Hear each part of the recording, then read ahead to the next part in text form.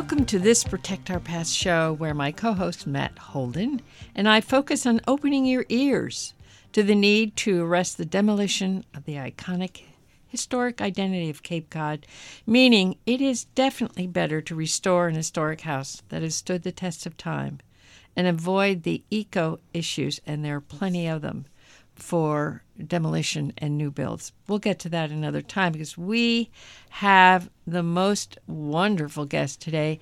Actually, it's part two of It is part two. This is a continuation of our show from October 25th, and we were having so much fun, and now that this paranormal boat is up on plane, we don't want to stop it. So this is a continuation of Adam.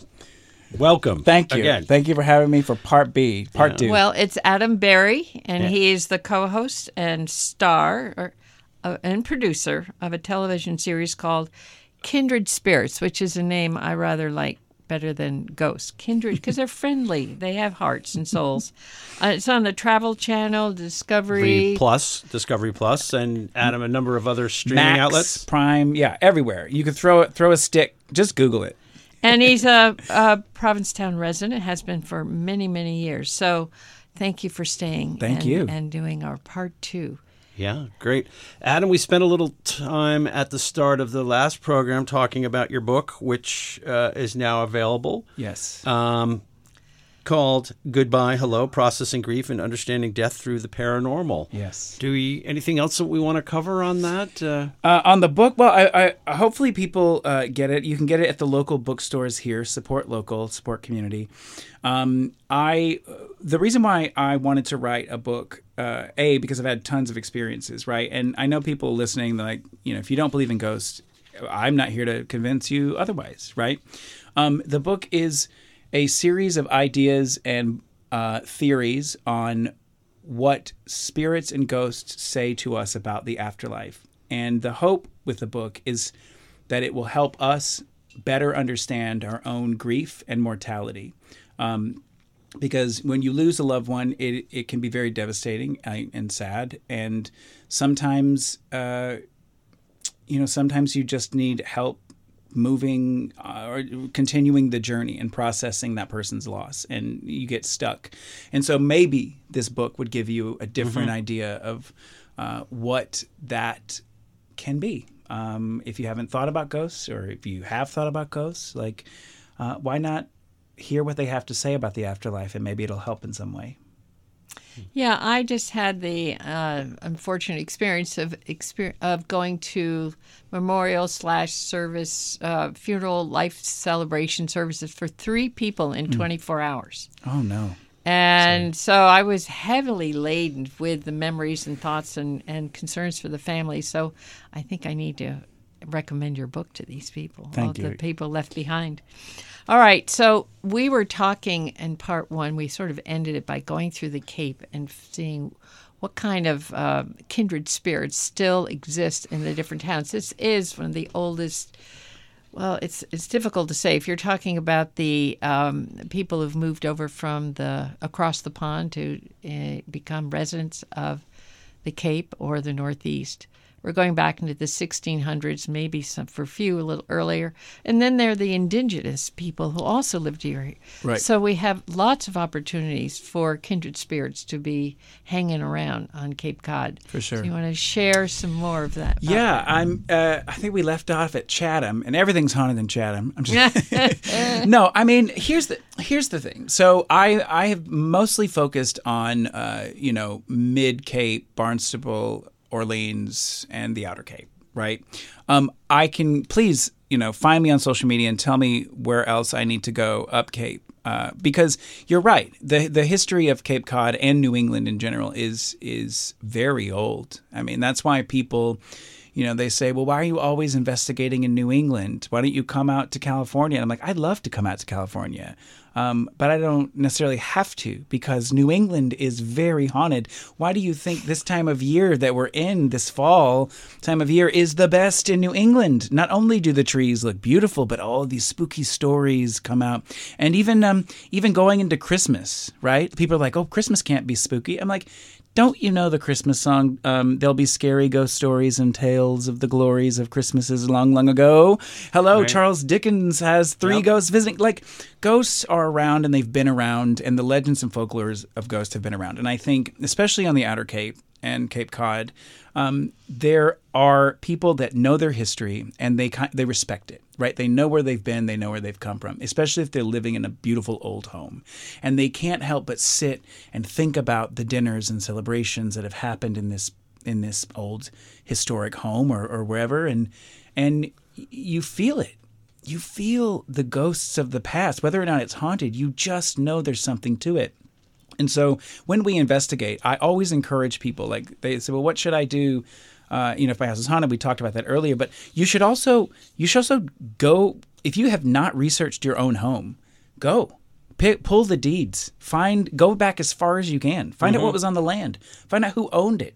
Find out how many kids they have. Find out what they did. Like, know where your property has come from, because it may help you better understand some of the feelings that you get while you're inside. It's oh God, I love talking about old homes, because it's to me it connects us to our past and allows us to plan for the future, if that makes sense.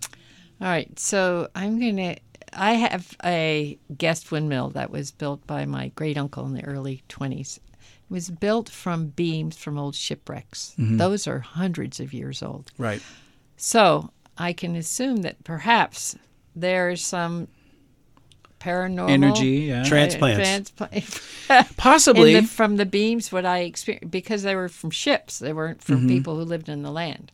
Right, possibly. I mean, you have to think of it this way. Again, energy goes somewhere. Something happens to that kind of violence. I mean, a shipwreck is a violent thing to happen. So, I mean, possibly there's always like like it could be, right? But I think you'd have to recognize it, right? Like, you'd have to say, oh, well, there's weird activity around this windmill. Like, something is happening around it and I don't understand. What's the cause? That could be one of the causes, right? So as an investigator, what I would do is I would say, okay, well, what do we know about this windmill? Like, your uncle built it, but what shipwreck was it? Okay, so what do we know about that shipwreck? Where is the shipwreck? Who was on the ship? Who died? Who perished? It's like bringing up all of that information randomly inside the windmill or like near the windmill and seeing if anything reacts. Like, is there any reaction? Now, it doesn't necessarily mean that it's a ghost, but you could be triggering something energetically in the universe that reacts to what you're saying because it's recognizable.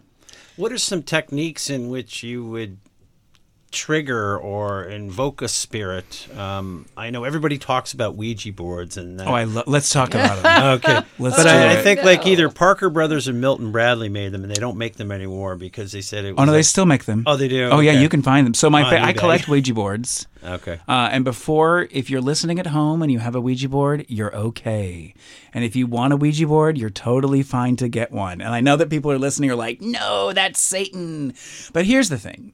Ouija boards were invented so that people could get together in the night and be close to each other. There's a famous Norman Rockwell Saturday Evening Post cover, and if anyone has it and wants to give it to me, I will love you for the rest of my life.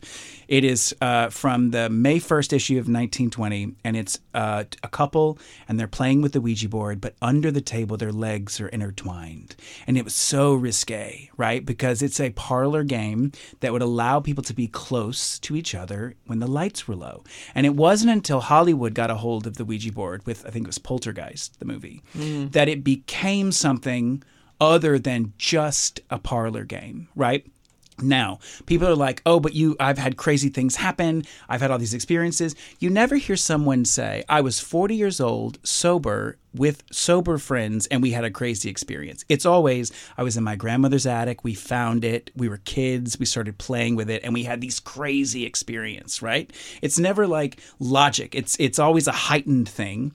And then I want people to Google the ideomotor effect. That is the reason why a planchette moves on a Ouija board. What it means is that even though there are people putting their hands on that Ouija board and they swear they are not moving it, and they know they're not moving it, and they're not moving their hands, someone is actually moving it, and they don't know it. It's the ideomotor effect. The Ouija board will not work if you are blindfolded. It will not move. So take that what you will. But on the flip side, if you believe you can communicate with the dead through a planchette and a Ouija board, what's to say you can't, right? It's a tool of communication, an instrument of communication. I just explained all the reasons why I don't think it works. But if you believe that it works and you are using it to contact the dead, good on you, right? But a demon will not come out of that board and attack you in the face and suck you to hell. It's not happening. It's just not, it's not going to happen. So speaking of, I'm sorry, Ellen, go ahead. No, you go ahead. Oh, I was going to I've got a Ouija board here. Let's pull it out. that'll be part 3. From the beyond. So there's friendly ghosts and not so friendly. Sure. The book, you talk a lot about doing your homework and understanding the provenance and the history of a home so you can help a homeowner understand what's going on. Have you ever met your match with respect to going into a certain facility like, I don't think I'm going to be able to disarm this one? Yeah, so it ebbs and flows. There are cases that leave us very unnerved. Mm-hmm. Right. There was a case in Iowa that we did. I don't think I talk about it in the book, so I'll mention it here. It was the Villisca Axe Murder House. It's where the family was brutally murdered in their sleep. And the story, they never caught the guy who did it. The story was he hid in the attic all day long because they found cigarette butts, and he waited for the family to go to sleep, and then he murdered the mother, the father, the 2 kids, and the 2 kids that were sleeping over at night. I investigated that location, and just the first off, the respect that needs to be paid when you're doing that kind of thing. Because if you think about what they went through, the respect that as an investigator you have to come from. It is not a house where you go in and say, "Can you knock for me?" Mm-hmm. It is a, "Hi, I'm sorry you went through what you went through. Is there anything we can do to help you if you are still here?" And what we discovered seemed to be that the house, the person who did it was there, not the family, which to me is like, good. I'd rather him be here living his, thinking about what he did for the rest of eternity than the family suffering inside the house. But it was very strange to be in there, and the energy was palpable. It felt oppressive. It felt like you could cut it with a knife. And there was a point where I realized that when you were afraid, the activity picked up. It was as if the house was feeding off of your fears. And so I did an experiment where everyone left the house, and I sat by myself in the attic opening door with my back to the attic with a camera on me and a recorder in my hand. And I just sat there, and I was getting afraid, and I was like, "Ooh, this is unnerving." And I asked him, I was like, "Did you kill it? Like, who did it? Who murdered this family?" And it was like, "I killed them." And that shook me, because it's like, oh, okay, it is who we're talking about. And there's a level of respect you want to give the person for talking to you, but then the other side, it's like, I'm not going to be happy about your situation, and I'm not necessarily going to ask what they want, You're not going to indulge them. No, exactly. Why? You are a horrible individual. Like, I feel bad for you. I have empathy for your current situation, but yeah, So that house was very strange, and we left, knowing that we had found answers in a way, but it was like that it just leaves something with you. Oh, I'm sure you carried those feelings around for a while. I still do. I mean, I'm like, I can feel them now. Well, just hearing you say that was it sort of shuddered through my body. It's like, ugh. Right. So there are. You say that very well, like you are the ghost. Well, there are bad spirits, but there are also bad people. Mm-hmm. If you're a jerk or if you're bad in life, it doesn't mean that you're not bad or a jerk when you've died. And it's one of those things where that's an evil ghost. I'm like, yeah, that ghost is not nice. Like, if we could figure out who he was, like maybe he was not nice when he was alive, or maybe the way that he passed away or she passed away or they passed away, it's like maybe whatever they went through has now made them angry and aggressive and crazy. Well, do they ever use you to help solve murders? So No, yes and no. So no, but we did find a body buried in a basement on an investigation. We were investigating an old Masonic temple that was, by the way, love me some Mason members. I have lots of friends that are Masons, and they're incredible people. So don't think that this is anything on the Masons. It had nothing to do with the Masons. It was an antique store that was actually a funeral home. And we got an EVP in the basement that said, I was left down here. And I said, well, where were you? In the front part of the basement, the middle part of the basement, or the back? And it said back. And psychics had come through in the past and said there was a body. But we were like, this is weird. But we did our due diligence. We were like, you know what? Let's get a cadaver dog. So we had a cadaver dog come in. And this dog, sure enough, picked up on one spot in the basement. Just one. And those dogs don't lie. Right? One spot laid down, and it was in the back part of the basement. And people are like, oh, but it was a funeral home upstairs. It could have been, the fluids could have been everywhere. It was like, no. It wasn't everywhere. It was a specific one spot in the back of the basement. Called in a ground penetrating radar. They said there's an anomaly under the ground. We can't explain it. We called the police department. The police department came. It was an immediate crime scene. They called in their state cadaver dog, which picked up on the same spot. They called in forensic. They dug down. Then came the yellow tape. Yeah. No, the yellow tape was already there from the moment. And we were being interrogated. Like, what do we do? I didn't do anything. Their state dog found the same spot. And so they started digging. And they got to a point where they were like, the remains were very, very, very old. So it'd be out of jurisdiction. But there is something down here. And the next step would be like to call in a university archaeological team to dig even further and to basically put pieces together. But yeah, a spirit said that they were left down there, and then voila. What? That makes no sense to me. It's crazy. Well, your job is just extending into other realms. Yeah. All right, quickly, the indigenous people. Right. I mean, we don't want to forget them, and I'm wondering how much of a presence they have. More different in many different ways. So, 9 times out of 10, when we go to a home with a family, they're like, oh, it's Native American spirit. It's an angry Native American spirit. Like they always say that because, TV in Hollywood has made them believe that could be a thing. It's usually the first thing we take off the table. But we have encountered in especially upstate New York, entities that seem of the earth. Seneca Nation kind of stuff. Seneca, yeah. But they seem... They seem of the earth, and that's the only way I can describe it. It seems like they're elemental spirits. It's like wind. It just seems, they're creating activity, they're having activity, but they're not speaking English. And if this happens to us, the first thing that we do is we don't pretend to know anything about Native American anything. I am a white gay man. I will not talk to someone about Native American. Well, in your book too, beliefs. Adam, you said that if it was of Jewish heritage, you wouldn't pretend to know anything about scripture related to the Hebrew religion. What we do is we bring in someone who does. So we've brought in, like, if it's Seneca tribe, we'll bring in a Seneca shaman, and they will come in and they will educate us on the land. They will educate us on why they possibly think that it could be haunted by Native American spirits, and then they will do a ritual or something in their own language and in their own way that supports their ancestors and those that might be there on the property. It's one thing to make sure, like, all of this land was not ours, right? It belonged to someone else. So knowing that first and foremost is of utmost importance. But also don't jump to the conclusion that you think it is Native American, because maybe it's not. But if it were to be, and you felt like you wanted to do something to honor the Native American spirits, get someone who knows what they're doing to do that for you, and enjoy in learning what that is like and what that experience is.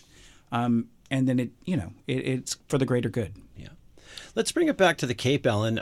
We started. Can I interrupt for a minute? No, you can't. Yeah, I want to. Okay, go ahead. Cornhill. That's all I could think of. Is I wonder if he's experienced anything in Cornhill. Then let's go to your thoughts. So I have not. The only thing I experienced at Cornhill Beach was. It's a long story. I'm going off topic. Nothing paranormal. We live there. We live near there now. So maybe that'll change. But I know that, like, on the shores of Cape Cod, especially in the Outer Cape, on foggy like winter days, I used to go out and sit and eat a sandwich, when you're trapped in the house all winter. And I go out and sit in my car and like look at the ocean. Occasionally you'll see what looks like somebody walking the beach, but it's freezing. And they're like, oh, is that somebody? And then you kind of look and you're like, where did that person go? Like where? I don't understand.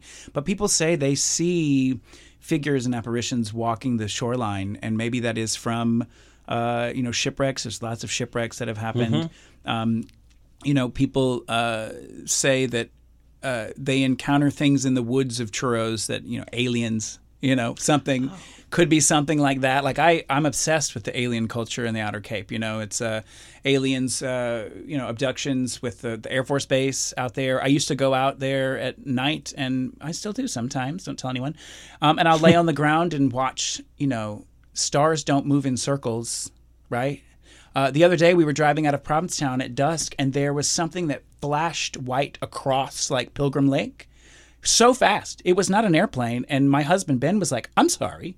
Did you see that? I was like, yeah. And it was like, it's probably a plane. A plane does not move that fast, right? So I've been always fascinated ever since there was a Outer Cape auction, and I got 2 prints of Bud Hopkins. And those people listening that know art, Bud Hopkins, modern expressionist art, like incredible artist. And then I found out that he wrote books on alien abductions. Missing Time is one of his most famous ones. And he was here when he had that experience in Provincetown on Snell Road. And so I collect his work, things called The Guardian, things called, they have really great space names. It's very abstract and square. And, I don't know if it attracts aliens, but I've had my experiences. So I'll blame, maybe I'll blame the art. But I think there's something about this little crooked crook of land that attracts not only ghosts, not only people, but also extraterrestrials. Well, just read Norman Mailer's book, Tough Guys Don't Dance, and it gives you a good cross-section of what's going on around here. Adam, you have an event coming up here in October, Spirit of the Dunes. Did I get that? Spirits of the Dunes? I did. Today, since it's part 2, so I did the weekend before Halloween. We had an event here, and I did my Real Ghost Stories talk at the Fisherman Hall. And what's cool is, like, if anybody ever wants to join, I do a lot of these around town. So you can find me on Facebook, or you can go to ptownghosthunt.com to see if there's anything coming up. But I like talking about ghosts and spirits, especially those in Provincetown, and moving beyond the this is very scary. It's like, let's talk about the history and the education. How about the Helltown? Can we go back to that? We started the first show about the houses that had been moved over here from. Oh yeah. So and that was a kind of a community of moon spinners and mischief makers and. Yeah, I mean the rumor is they would wreck ships on the out on the Helltown. They would wreck ships on purpose using lanterns, and then they would go on board and like steal everything and kill. And like I don't know. Maybe they did. Maybe they probably did that. But those houses out there, that was like. The beyond the Thunderdome, but like at the end of the Cape, you know what I'm saying? Like it's probably every man for themselves. And then once the whaling industry stopped, they moved them all over. So those houses probably have a lot of energy connected to them. Not to mention, we're surrounded by water on 3 sides, and their tides go in and out. And there's something about, they theoretically say, moving water can create some energy, can promote activity, the tides, the moons. Native Americans were much into all of that, So I think there's something to it. But if you live in one of these houses that have been floated over and are having crazy activity, give me a call. I'll come and check it out. You never know. Well, let's just to see if we can define the difference between a kindred spirit and a UFO / alien. For sure. Are they intermixed, or are they totally separate? So, deep question. I don't know. There are people that believe that the ghosts that we talk to are actually like either interdimensional creatures or aliens. And, you know, I can't say they're not. I can't say they're not because everything is theory. You know, I believe that a lot of the spirits that I interact with are people that have once lived in human form because they are answering questions about their life that I know factual information of. Like I know who they might be, and so they're answering questions based on that. But what's to say that it's not some sort of interdimensional something that comes through and talks to you or an alien? I've never seen anyone get abducted by a ghost, so that's good. Right? But people claim to get abducted by aliens, so that's good. That's cool. And I think the difference, I don't know. The difference is ghosts and spirits are connected to religion in a weird way. You know, like people have religion and they believe the afterlife is a certain thing, and so they kind of connect spirits to that sort of belief system that they have. Aliens, on the other hand, if they were to pop out and make themselves known, which lately that seems to be coming every 10 or so years, it's the government's releasing all this stuff, right? Nothing's ever new. It's all the same. But like if an alien were to just show up and like be an alien and we got it and it's like undeniable, half the world's not going to believe you because they're going to think it's fake information and not actual real video. But say, for instance, it was real. It would destroy religion. Right? Mm-hmm. Because people would be like, wait a minute, this thing that I've known, but this, like what happened, like that's not. So I don't know. It's two different things. And I know, you know, I work with a lot of ghost hunters, quote unquote, that look for ghosts, paranormal investigators that are very terrified of aliens because it's a very different thing. I mean, to be sucked up into space and like, I'm just like, listen, don't hurt me. You can abduct me. Don't hurt me. Don't hurt me. But like, tell me some new information. Tell me something I can go back and like save the world with, which no one will believe you because they'd be like, he's cuckoo. Actually, if you're listening, don't come and get me. I'm okay. Yeah. Stay away from all of us. We are out of time. And No. this to go on, it's not fair. You've made the point that I'm taking away with me is that when people tear down historic houses, they are really disrupting these wonderful kindred spirits and making them homeless, and that's not so there's another reason not to tear down but to restore. I will say very quickly, if you are remodeling your house and you're having activity pick up, the best thing that you can do is to explain to them that you are doing it for the betterment of the home, and without you it would crumble into the ground and they'd have nowhere to go. So that is literally what you say, because we don't know what they see or what they feel. Sometimes you put a door where they didn't have a door because you have to put a door there. Let them know that, you know, tell them that you're doing it for the good of the home. All right. I think it's time for our parting quote, Ellen. I'll do it again. It's a quote by John Sawhill, folks, and it's a society will be defined not only for what it has created, but for also what it refused to destroy. Think about it, folks, and thank you. And thank you, Adam. Thank you. This has been great. It was great fun. Let's do it third time now. Yeah. Next week. Yeah.